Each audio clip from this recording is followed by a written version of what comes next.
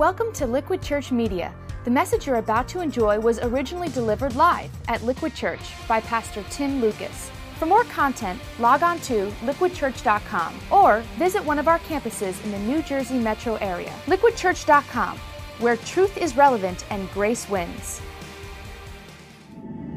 Firing hundreds more rockets. A mass shooting aimed at elementary school children. Nuclear threats out of North Korea. At least 50 people were hit.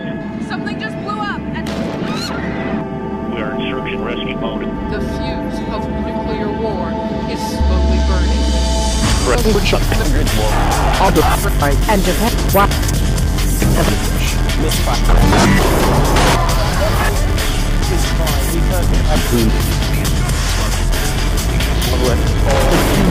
KMG.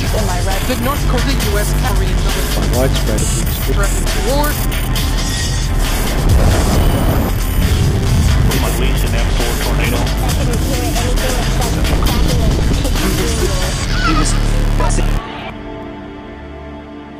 All right, good morning, everybody. I want to welcome you to Liquid. Hey, let's give a big Liquid welcome to all of our brothers and sisters in Nutley and New Brunswick. Glad you guys are with us. Welcome, guys. Great to have you. Mountainside Campus launching soon. We are in this final week of our series, Signs, Bible Prophecy, and the End Times. We have covered a lot of territory. We've gone from Genesis to Revelation, look at Israel and Islam, Armageddon in America, the rapture, return of Christ, a lot of stuff. But today we get to my favorite part, and that is heaven. Heaven on earth. What will your life look like in the afterlife? Now, be honest, when you say the word heaven, a lot of people, what do you picture, okay? Because I think a lot of people think of, heaven, these chubby little cherubs, sitting on clouds, strumming harps, right, somewhere off in the, in the sky. That is totally lame, it is totally anemic, and it is totally non-biblical. In fact, the reality of heaven, according to Revelation, is much more earthy than that. Heaven is not some disembodied mystical realm out in space, but according to the Bible, heaven will one day be a place on earth, the earth where you and I sit right now. I realize this isn't talked about in a lot of churches, so I'm really anxious to show you what prophecy reveals your future home will be like. So would you take your Bible and open it up to Revelation chapter 21. It's on page 872. This is the next to the last chapter of the New Testament. Very easy to find. It gives us a tantalizing glimpse into the future that awaits everybody who trusts Jesus Christ as their Lord and Savior. Revelation, you can see the word reveal in there, and it means unveiling. This is the prophecy God unveiled to John. He pulls the curtain back and gives him this picture of eternity, the new heaven and earth that await us. Revelation 21, we'll start at verse 1. Here's how John records the vision. He says, "Then I saw let's read this together, a new heaven and a new earth. For the first heaven and the first earth had passed away, and there was no longer any sea. I saw the holy city, the new Jerusalem, coming down out of heaven from God, prepared as a bride beautifully dressed for her husband. And I heard a loud voice from the throne saying, 'Look, God's dwelling is now among the people, and he will,'" let's say this together, "dwell with them. They will be his people, and God himself will be with them and be their God. He will wipe every tear from their eyes. There will be no more death or mourning or crying or pain, for the old order of things has passed away. He who was seated on the throne said," let's say it together, ready? "I am making everything new." And we're just going to pause here because this description of heaven is stunning in its implications. Think about your resurrected body, a resurrected life with a resurrected Christ on a resurrected earth. That's kind of incredible. According to John, heaven is like earth. It's a city, he says, with walls and streets and gates and gardens, with people and animals living in harmony. There is actually work to do. There are realms to explore with God at the center of all of it. No tears, no pain, no suffering, no death, all of that banished forever. Does that sound too good to be true? You can only imagine. I remember growing up as a little boy learning about heaven in Sunday school.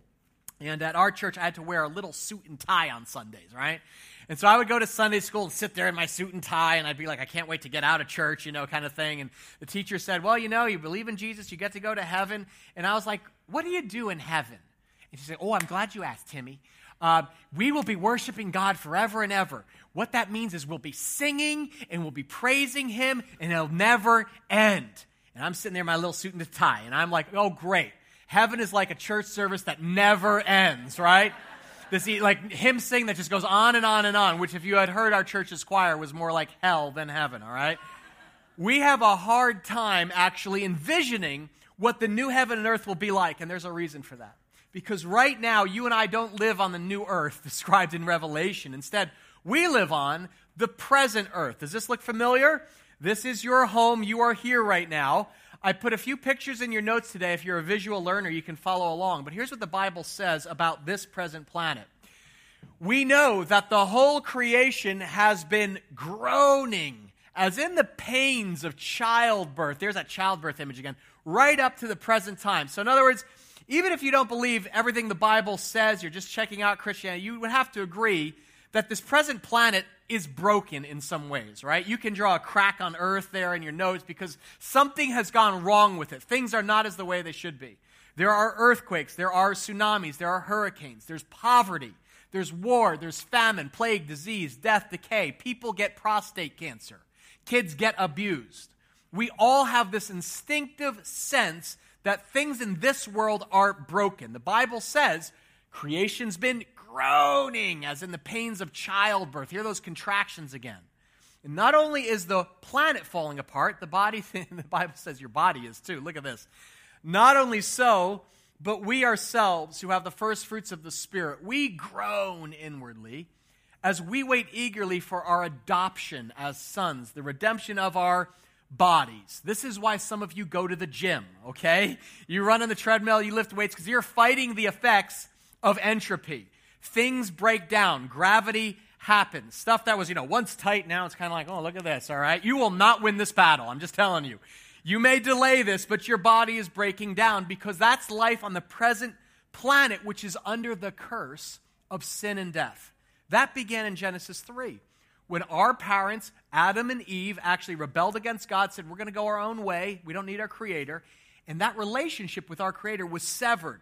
And suddenly sin and death now infect the planet. So our home is broken, your bodies are broken, which is why you long for heaven.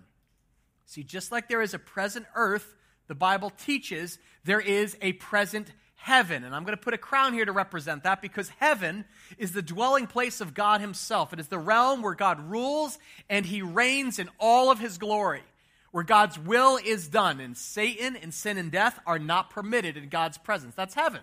And that's great news, honestly, to those of us who believe, because if you remember, what the Bible teaches is that when you die, your body goes in the ground on this present earth, but your soul goes to heaven.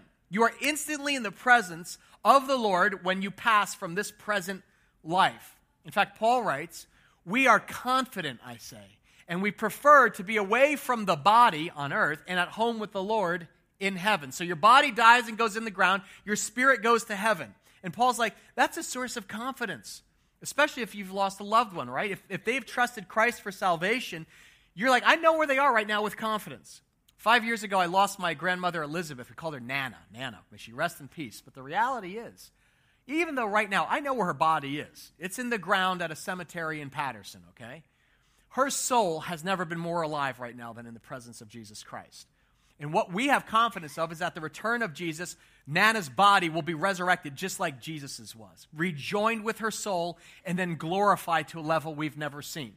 Not back to its original condition. Like I was younger, I'm younger when she died. And what I have in my head of her, she was older, she had a lot of wrinkles, kind of had that prune smell that like old folks sometimes have, And it's not like when we get to heaven, it's going to be like, oh, where's grandma? That's not it.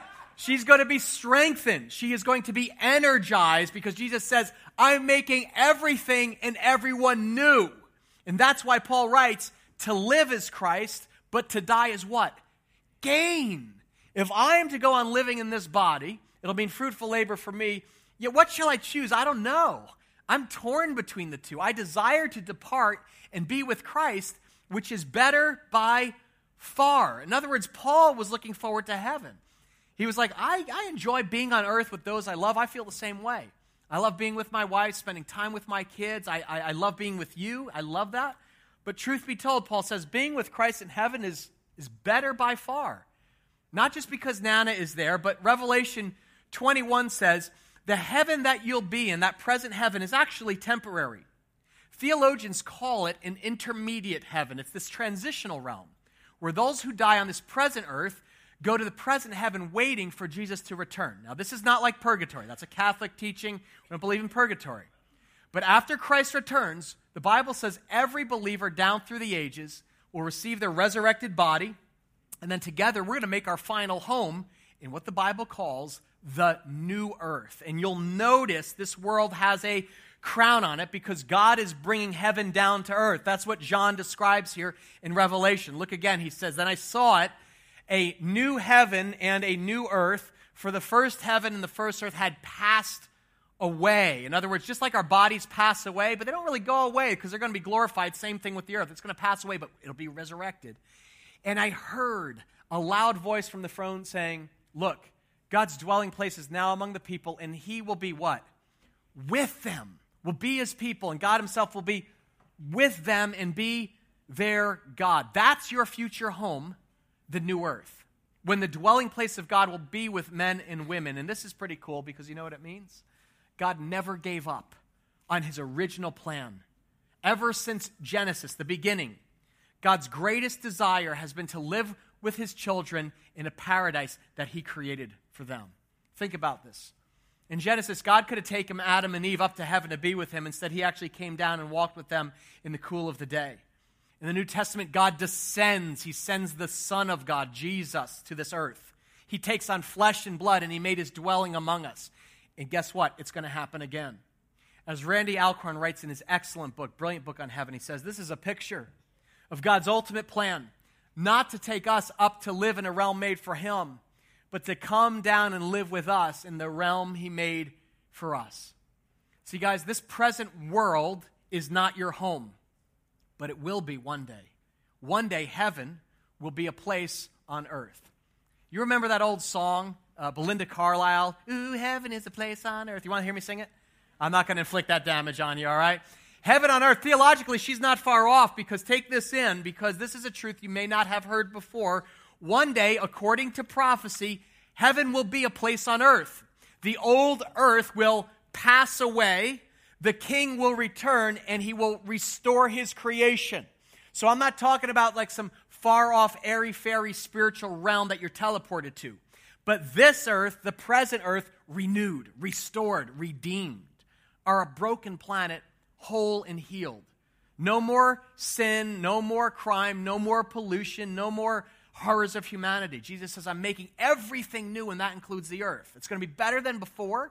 It's going to be new and improved on a level you can't imagine. But I'm guessing you have tasted certain moments when you're like, I think this is what it might be like. Ever be in a place of like such beauty or in a paradise like with somebody you loved, and that curtain between heaven and earth kind of grows very thin? For me, it was my honeymoon in Bermuda. I took my wife Colleen snorkeling for the first time. Any snorkelers here? Anybody do that? I love it. It's incredible. I'd never done it before. Jersey guy, I go to Bermuda. I put this, and I get under there. I'm like, holy smokes. It's like this whole universe I had never seen before. Turquoise sea, white powder sand. I see these tropical fish. They're iridescent. So we're on like this amazing look. I'm like, and we see this long silver fish. I'm like, that's beautiful. And the guy's like, barracuda, And I was like, Colleen, it's a barra. And I'm like, where's Colleen? I get up out of the water, and she's on the beach. She goes, have fun. You're not going back. And so I spent the rest of the afternoon snorkeling by myself, and it was incredible because I'm around these reefs that are like purple and pink, and part of the reef is actually moving like this, like it's alive. And I'm like, I know you're not supposed to touch the reef, but touch, And all of a sudden the reef goes whoosh, whoosh, whoosh. It was an octopus. A little baby octopus, and I'm like swimming after. I'm like, touch, and it just goes, poof. It inked me. It actually, I was like, this is the coolest moment of my whole life, man. I'm like a Jersey guy. I just got inked by an octopus. This is incredible. And I spent I loved it. It was paradise because I was exploring this new realm, and I was in the presence of the person I loved the most, Colleen. And in other words, it was a taste of Eden. That's what Eden is. It's paradise. That's why we call it a honeymoon. It's very simple. There's intimacy. There's adventure. We had it very simple. Every morning we go to the beach, then we go to the buffet, then we go back to bed. Beach, buffet, bed, repeat, okay? That's what you were created for, heaven on earth. What's that place? That's it. I'll just leave it at that. What's that place for you? Where you felt closest to your Creator, right? Maybe it's, a place in nature. Maybe it's hiking in the mountains or working in your garden or riding your Harley with friends. For some people, it's playing music or writing or making good art, painting, whatever. Remember, God's a creator. He makes us in his image. And in the garden, he gave us work to do. And the good news, folks, is that's the reality of the new earth. The Bible doesn't describe it as this far-off, mystical, airy-fairy realm in the clouds. According to Revelation, heaven will be a place on earth. As 2 Peter predicts, it says, in keeping with his promise, we are looking forward to a new heaven and a new earth, the home of righteousness. You can only imagine. Because right now, what we have experienced is a broken version of it. This current planet is a pale, polluted imitation of the original, amen? But it's also a preview of your future home. Everything that you love about life here on earth is just a foretaste. It's a glimpse. It's a foretaste of your final destination in Christ. Notice how John gives this list of things that won't be in heaven. He's like, you're not going to see a lot of things. He's like, you won't see death and tears and crying and pain. All that old order of stuff has passed away. So can you envision this? I mean, here are some things you will not see in heaven. No more wheelchairs. No more hospitals. No chronic illness. Doctors, medical professionals, you out of business. I'm sorry. I know you just got your degree, but you're out of business. You got to look for a new job. No graveyards. No funerals. I had coffee with a guy in a congregation who sells cemetery plots. I was like, you're going to have to find a new line of work, man. I'm sorry. No child poverty. No violence. No terrorists, criminals, dictators, murderers, rapists. No more. No police. No disaster relief, because it's the kingdom of God. Kingdom means where the king dominates. What God wants done will be done. And he will rule with perfect justice and righteousness that we long for right now. So I want you to envision. It's hard to envision. Think about this world, and all the things that grieve us right now are gone. Revelation 22 says, no longer will there be any what? Curse. You know what that means? That means no more cancer. Can we hear it for that? Praise God for that. No multiple sclerosis, no divorce, no oncologists, no lawyers. Thank goodness, no lawyers, all right? No poverty, no pollution, no pornography, no politicians, and no preachers. I'll be out of a job, okay? I'm just telling you. You're not going to be like, Tim, can you answer a question? I'm like, go ask God yourself, okay? Look at it. It says the throne of God and the Lamb will be in the city. His servants will serve him, and they will, let's say this together, see his face. And his name will be on their foreheads. That's amazing. In the Old Testament, God said, Moses, you don't look at my face, because anyone who looks at my face, you're going to die. You died if you saw the face of God, because his glory was so brilliant. But on the new earth, we're told, we will see him face to face. Children reunited with their heavenly Father. Don't you ever wonder what the face of God looks like? You may have heard the story of two brothers who always argued, what color was Jesus? Was Jesus black or white? The one brother always said, I think Jesus is white. And the other guy said, I'm not so sure. He was Middle Eastern. I think he might be more black. Was Jesus black or white? Always argued while they were alive. They died on the same day.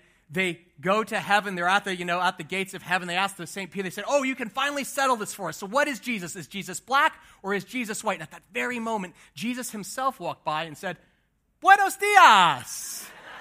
I think we're going to be surprised by some of the things that we're going to see in heaven. John lists a bunch of the things, but the question is, what we won't see. The question is, well, what will we see? Again, not disembodied, spirits floating around. According to Revelation, heaven is earthy. First off, notice John calls it the holy city. In other words, it's concrete. It's tangible. It has gates. It has walls. It has streets, according to John. It's a physical structure. Look at verse 15. He says, the angel who talked with me had a measuring rod of gold to measure the city, its gates and its walls. In other words, he takes out a tape measure. Does this sound like airy-fairy to you, right? I mean, this is very specific. It was as long as it was wide. He measured the city with the rod and found it to be 1,200 stadia in length. And you can see in your footnotes, that's about 1,400 miles. That is roughly the distance from New York City to Florida. So John gets out this tape measure, okay? This is not like foggy or like, I don't know what it'll be like. The angel measured, next verse, throw this up here. That angel measured the wall using human measurements, 144 cubits thick. The wall was made of jasper, and this is interesting. The city of pure gold, so what color is it? Yellow? No. As pure as glass. In other words, you see here the building elements that we recognize, precious stones and metals and gold. But again, the stereotype is, streets of gold, like follow the yellow brick road. No. The gold here is transparent. Have you ever seen gold so pure it's like glass, you can see through it? In other words, the city is constructed of recognizable elements that we have on this present planet, only they're refined to their purest form. I hope you like urban living, because heaven is a city. What's in a city? You know, a city's filled with restaurants and art and music and commerce, all the things that a normal earthly city has. Think of New York City. Actually, don't think of New York City. Think of New York on a crisp fall day, minus the traffic and the rude people, okay? In the King James Version, Jesus said, "In my Father's house are many mansions. If it were not so, I would have told you, and I go to prepare a place for you." Homes, mansions. The NIV says many rooms. In other words, you'll have your own dwelling place, decorated not by Martha Stewart, but by God himself. Now think about this. The world we live in, God created in how many days? 6 days. Jesus has been working on your eternal home for 2,000 years. What do you think that will look like? You can't imagine. In fact, Paul says, no eye has seen, no ear has heard, no human mind has conceived the things God has prepared for those who love him. If you love Jesus Christ, this is your wedding present. He says God's revealed it to us by his Spirit. In other words, the reason of Revelation is that God wants to give you a prophetic preview because you don't have a point of reference right now for this kind of excellence and beauty. Glorified people with glorified bodies living in a glorified city. Did you notice the name of the city is the New Jerusalem? You see Salem in that. Salem means peace. It's going to be a city of peace. And what is in a real city, right? People. All believers and saints down through the ages will be there to welcome you. John says, after this I looked, and before me was a great multitude that no one can count. And let's read the yellow together. From every nation, tribe, people, and language standing before the throne and before the Lamb. I hope you like diversity, okay? Scripture says every race, every nationality, ethnicity, and tongue will be represented in heaven. I think a lot of Christians are going to be surprised by who's there. It reminds me of the story you might have heard of a man who died. He was a devout Christian, and he gets to the gates and says, "Hey, St. Peter, can I have a tour of heaven?" And so St. Peter leads him from room to room and points out all the different Christians. He says, oh, those are the Catholics, those are the Lutherans, over there are the Methodists, the Presbyterians, and so forth. And then they come to this one room where the door is closed. And he can see there are people just huddled in the back quiet by themselves. And Peter whispers, oh, be very quiet as we walk past this one. And they walk past the room. And they get past it, and the guy says, why do we have to be so quiet? And Peter says, oh, those are the Baptists. They think they're the only ones here. All right, little Baptist. Don't email me, Baptist, all right? We're non-denominational, man, all right? Equal opportunity offender. The reality is it doesn't matter what denomination you are in heaven, because you don't get into heaven based on attending church. You don't get into heaven if you grew up, in a Christian family. The only thing that qualifies you to get into heaven is when you answer the question, what did you do with Jesus Christ? Jesus answered, I am the way and the truth and the life. Say it together. No one comes to the Father except through me. What did you do with Jesus? That's what you have to answer. Was he just a good teacher to you? An inspiring historical figure? Or is he the creator of the universe, your Lord, your personal Savior? See, the reality is, it's not about good people going to heaven. You don't get into heaven based on the good things you do, but on what Christ did for you on the cross. Believers, people who are saved, believe that Jesus Christ shed his blood, and that blood was to forgive our sin. He did this out of love. And that sacrifice of Christ in our place is what's required to get into heaven. In other words, God removes our sin, and guess what? We get the righteousness or the goodness of Christ. That's how then God sees us, and we get to enter his holy presence. You have to be a saint to get into heaven. I saw that in the news this week. They were sainting somebody, and a lot of people, that's a misunderstood term. You know what a saint is? Let me clarify this for you. It's not like a special spiritual person. A saint is an ordinary sinner who has received the righteousness of Jesus. In other words, you are a saint. This is going to sound weird, right? It's like Saint Timothy. Don't laugh, okay?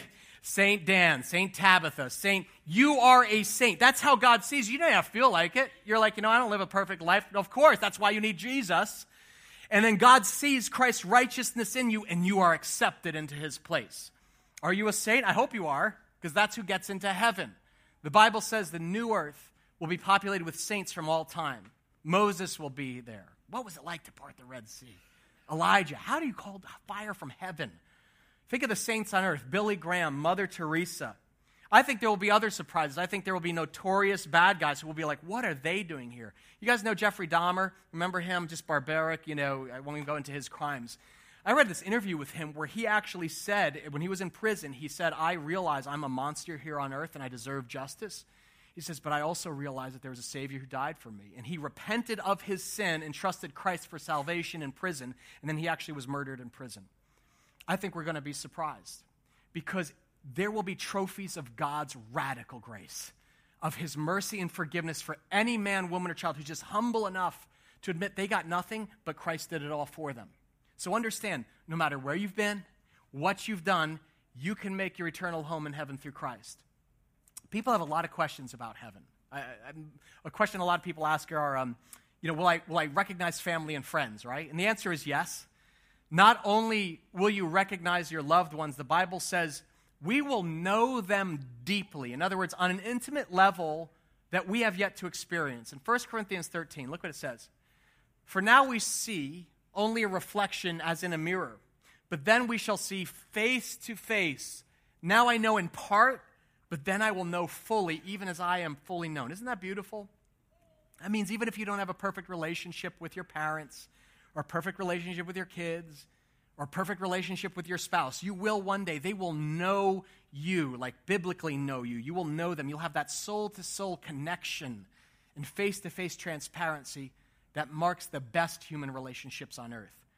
Folks sometimes ask, is there marriage in heaven? I put all these questions in your notes today, by the way, with scripture references. I'm not going to go through all of them. You can look these up this week, but these are some of the questions people ask. It's interesting about marriage because there are parallels on the new earth with our present world, but it's not a one-for-one correspondence.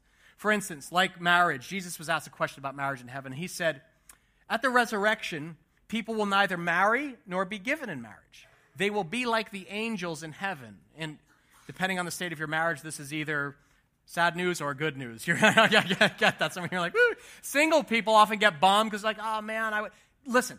The point isn't about depriving you of human relationships.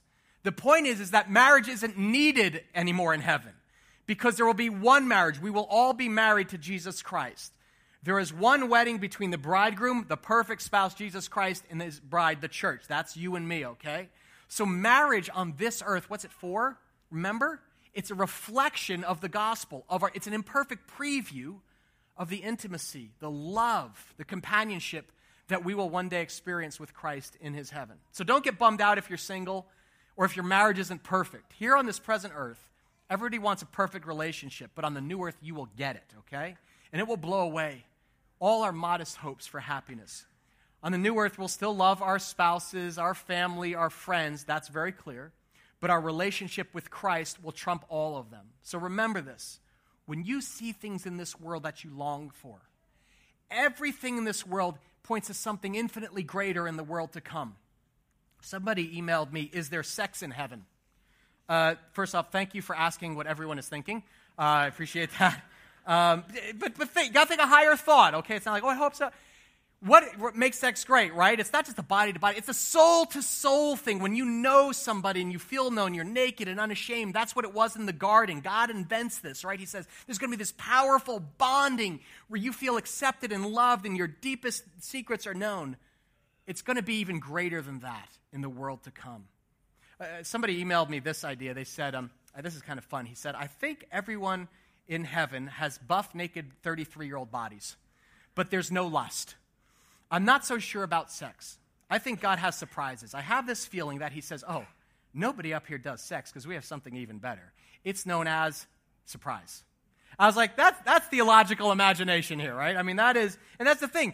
The theology of heaven raises all these questions, but you know what? The Bible actually gives answers. Some of them are very clear. Some of them you have to dig for. For instance, people always ask, are there animals in heaven? And let me just tell you something, all right? As a dog lover, I hope so, personally, okay?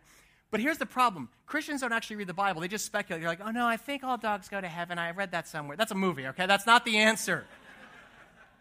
You just have to think biblically. Think about it. From Genesis, right? Were animals part of God's original creation? Yes, right? He brings them to Adam to name each one.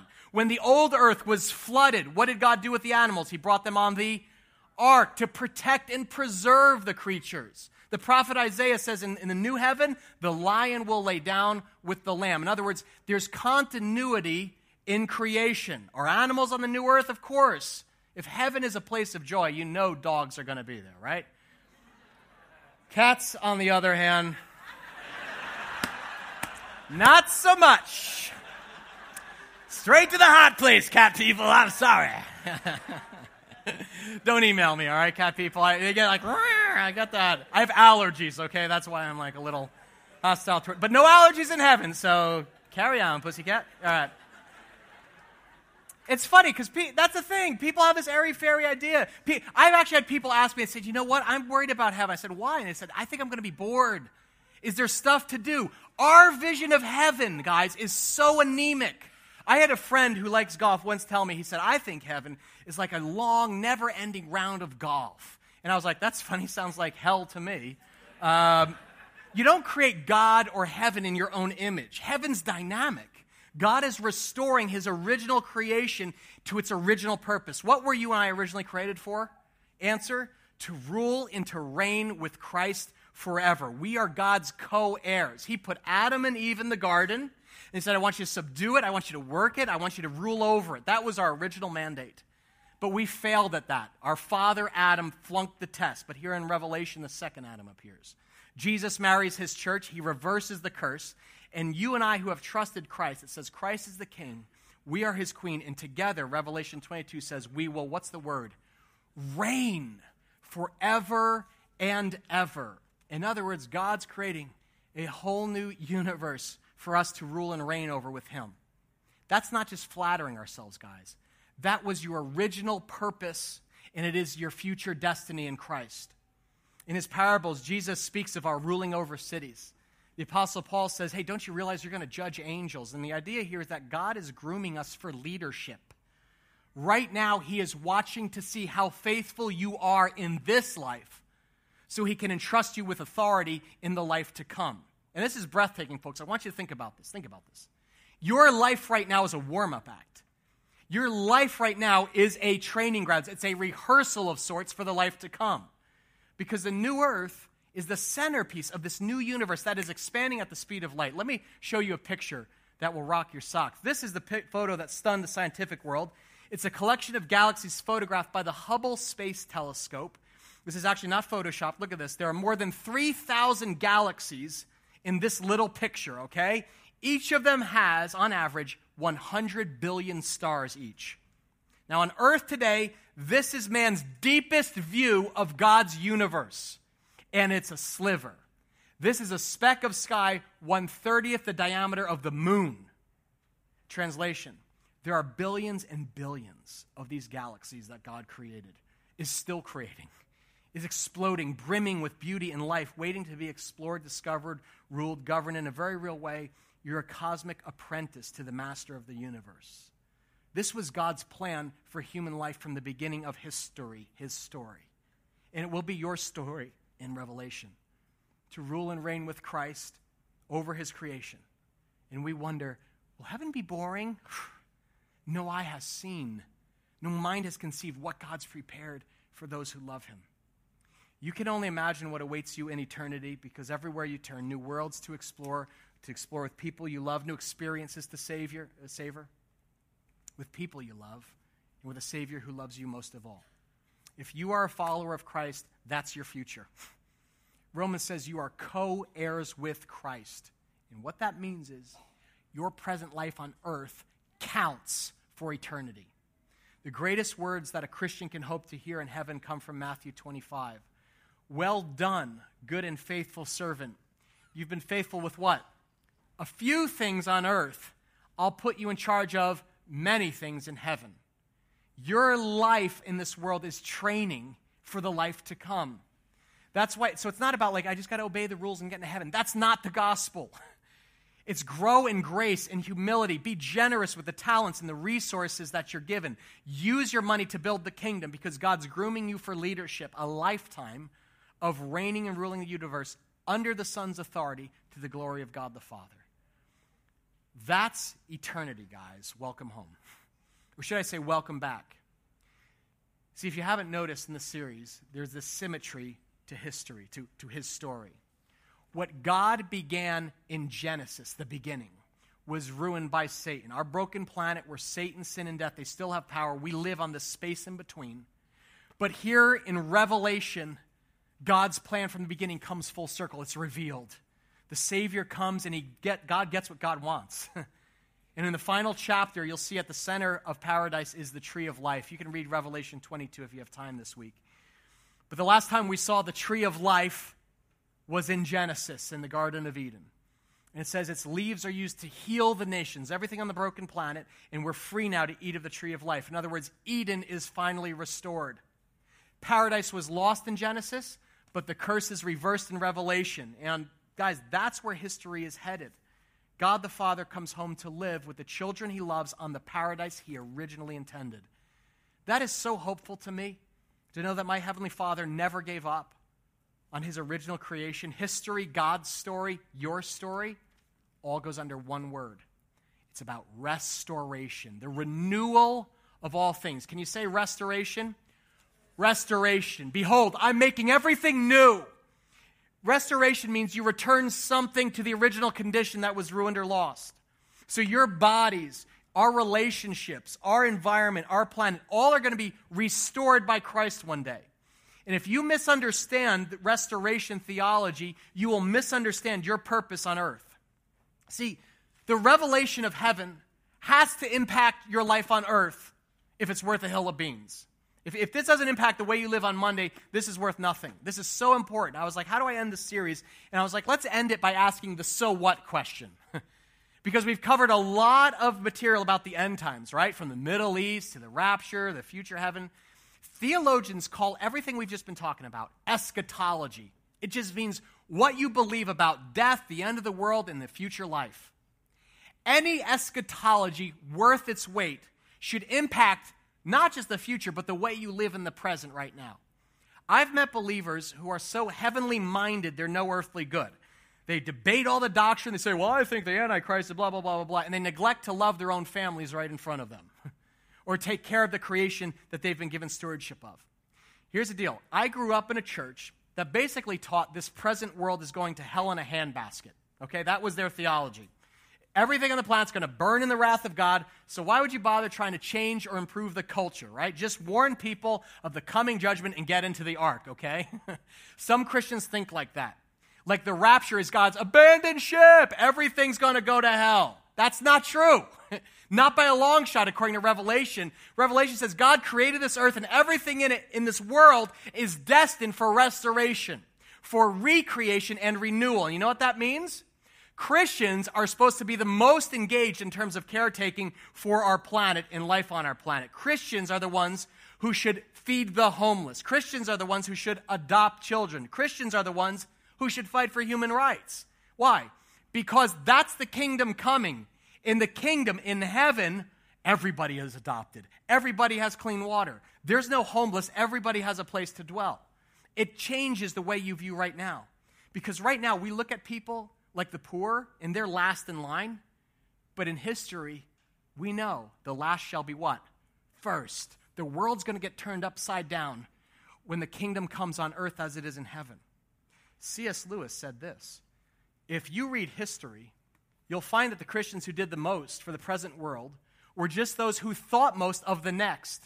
The apostles themselves, the English evangelicals who abolished the slave trade, all left their mark on earth precisely because their minds were occupied with heaven. In other words, they looked at the future, the arc of where history is headed, and realized, oh my goodness, it's our job to do God's will on earth as it is in heaven. There is healing in heaven, so we care for the sick. There is justice in heaven, so we fight for the rights of those who have none. This is our mission, guys, as Jesus' church. We're supposed to give people a foretaste of the Father's love and mercy and compassion because we're like, that's what the world's going to be like. So let me just challenge you with a practical example. This week, we sent a clean water team to Nicaragua to drill a clean water well in the village of Lomas del Penecillo, about 2 hours north of Managua. And here's the funny thing. Well, this isn't funny. The people there, they have no source of clean water, okay? The kids have chronic dysentery and infection. They are always sick. In heaven, there's no sickness. And we're like, in heaven, there's clean water, so we're going to help. We sent this team of 12 volunteers from Liquid down this week. They gave up their vacation. Many of them took time off from work to bring clean water to the poorest of the poor in Christ's name. Now, why do we do that as a church? Is it because we're good people? We like social justice? No. We love people. Everybody's made in the image of God. But the main reason is that our job is to bring heaven to earth in Jesus' name. And in heaven, kids don't get sick. In heaven, there are no thirsty people. Everybody has clean water to drink. Again, read Revelation 22. John says, "Then the angel showed me the river of the water of life, as clear as crystal, flowing from the throne of God down the middle of the great street of the city." And everyone in heaven has food to eat, water to drink. It's not just physical water. This is spiritual too, the living water of God himself. That's why we call our church Liquid, because Jesus says, I'm the living water. You're going to drink of me. You're going to have life. And Jesus says in Revelation, let the one who's thirsty come, and let the one who wishes take the free gift of the water of life. Water is free. Salvation is free. It's necessary for life, just like water is. So in a practical way, hands-on, we live out our eschatology as a church by bringing heaven to earth for the poorest of the poor in the nations of the world. We bring clean water to people who have none, and we believe that's close to God's heart because it's about compassion. It's about healing and justice and people's needs being met. In heaven, kids don't get stomach cramps. There's no cholera. There's no typhoid. Everybody gets to drink. So we're like, let's give them a taste of it right now. That's our mission as people of the kingdom. Now watch this. The Liquid Water team flew down to Nicaragua this week, and they drilled for 3 days and hit rock. They could not break through. They had to start over. It is very hard work. They were just totally demoralized on Wednesday, and so they went to another village on Thursday. They only had 48 hours to do it. They started a second well in the village of Los Carmones. They worked in shifts all day, around the clock, rotating between drilling and carrying pipes and playing with the kids. And here's the exciting news. Watch this. After 6 hours, they hit clean water at 120 feet. Can we hear it for them? People start going, agua, agua, water, water, water. And guess what? Disease rates are going to go down. Guys, that's what good eschatology looks like. Because heaven's a place where no one goes thirsty. We think earth should be the same way. And we're going to bring heaven to earth for some of God's thirsty children in Nicaragua, amen? And guess what? All that effort, none of it goes to waste. This isn't just like charity. It doesn't burn up in the end times. Jesus said not one drop of your love or your effort will be wasted on those kids. If anyone gives even a cup of cold water to one of these little ones, truly I tell you, that person will not lose their, what's the word here? Reward. Reward where? In heaven. Everything on earth counts for eternity. Heaven is history. History is his story, and your story is part of his story. So how are you spending your life? That's my closing challenge to you. Does your current life bring heaven to earth? Does it? Or does it just contribute to the misery? Or are you like paralyzed by apathy? I don't really know. I mean, none of it, makes any difference. Your view of the end times should make you live in light of eternity. When you look at the picture of future heaven, that should inspire you to make a difference on present earth. That's why God gives you the revelation. He wants, not so you can abandon ship, but join your Father's restorational mission to this broken planet, to be the answer to Jesus' prayer. May your kingdom come. May your will be done on earth as it is in heaven. If you are debating what to put your trust in, maybe you're here kicking the tires of Christianity. Maybe I talked to someone after the earlier service. They were like, I come from a Hindu background. I've looked into Islam. I'm just searching.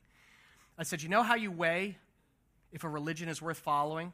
Look at its eschatology. What does it inspire you to do? Does your view of the end times inspire you to fly planes into buildings? Or does it inspire you to sacrifice what you have to serve the poorest of the poor? Because that's the vision of Jesus Christ, and you get a choice. A good eschatology, what you believe about God, this world, and the world to come should impact the way you live now on this present planet. That's why we care for the sick. That's why we clothe and feed the homeless. That's why we adopt orphans. As C.S. Lewis said, it is since Christians have largely ceased to think of the other world that they've become so ineffective in this one. Aim at heaven and you'll get earth thrown in. Aim at earth and you will get neither. So let me challenge you.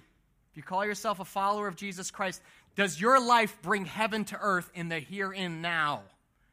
If you don't know how to answer that question, I'm going to challenge you. Real simple step. Go on a clean water trip in 2014.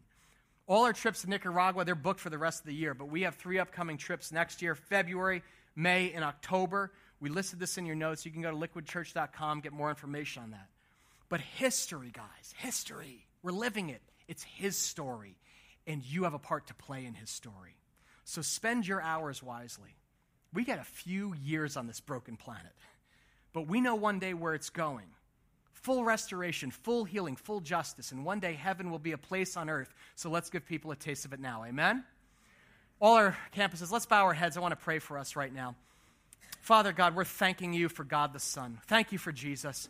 We thank you for this revelation of Jesus Christ. It stirs our spirit. It makes us hungry for heaven. We are aware of so much brokenness right now in the world around us, God. And sometimes it can be paralyzing. But Lord, I ask by your Holy Spirit now, would you inspire us to action? Let us spend our money, let us spend our hours and our time wisely, building the kingdom where moth and rust do not decay and thieves don't break in and steal. We long for our heavenly home, Father. We thank you for salvation. Your salvation comes through no one else but Jesus Christ, and we thank you for that truth. Now, Father God, I pray your blessing on the Nicaragua team. I pray on the teams who are going to go, Father. May they represent you in the kingdoms of this world, and may your will be done on earth as it is in heaven. We pray that, and all God's people said together, amen. Thanks for listening to Liquid Church Media. If you were inspired or challenged by today's message, we hope you'll tell a friend. For more content, log on to liquidchurch.com or visit one of our campuses in the New Jersey metro area. Liquidchurch.com, where truth is relevant and grace wins.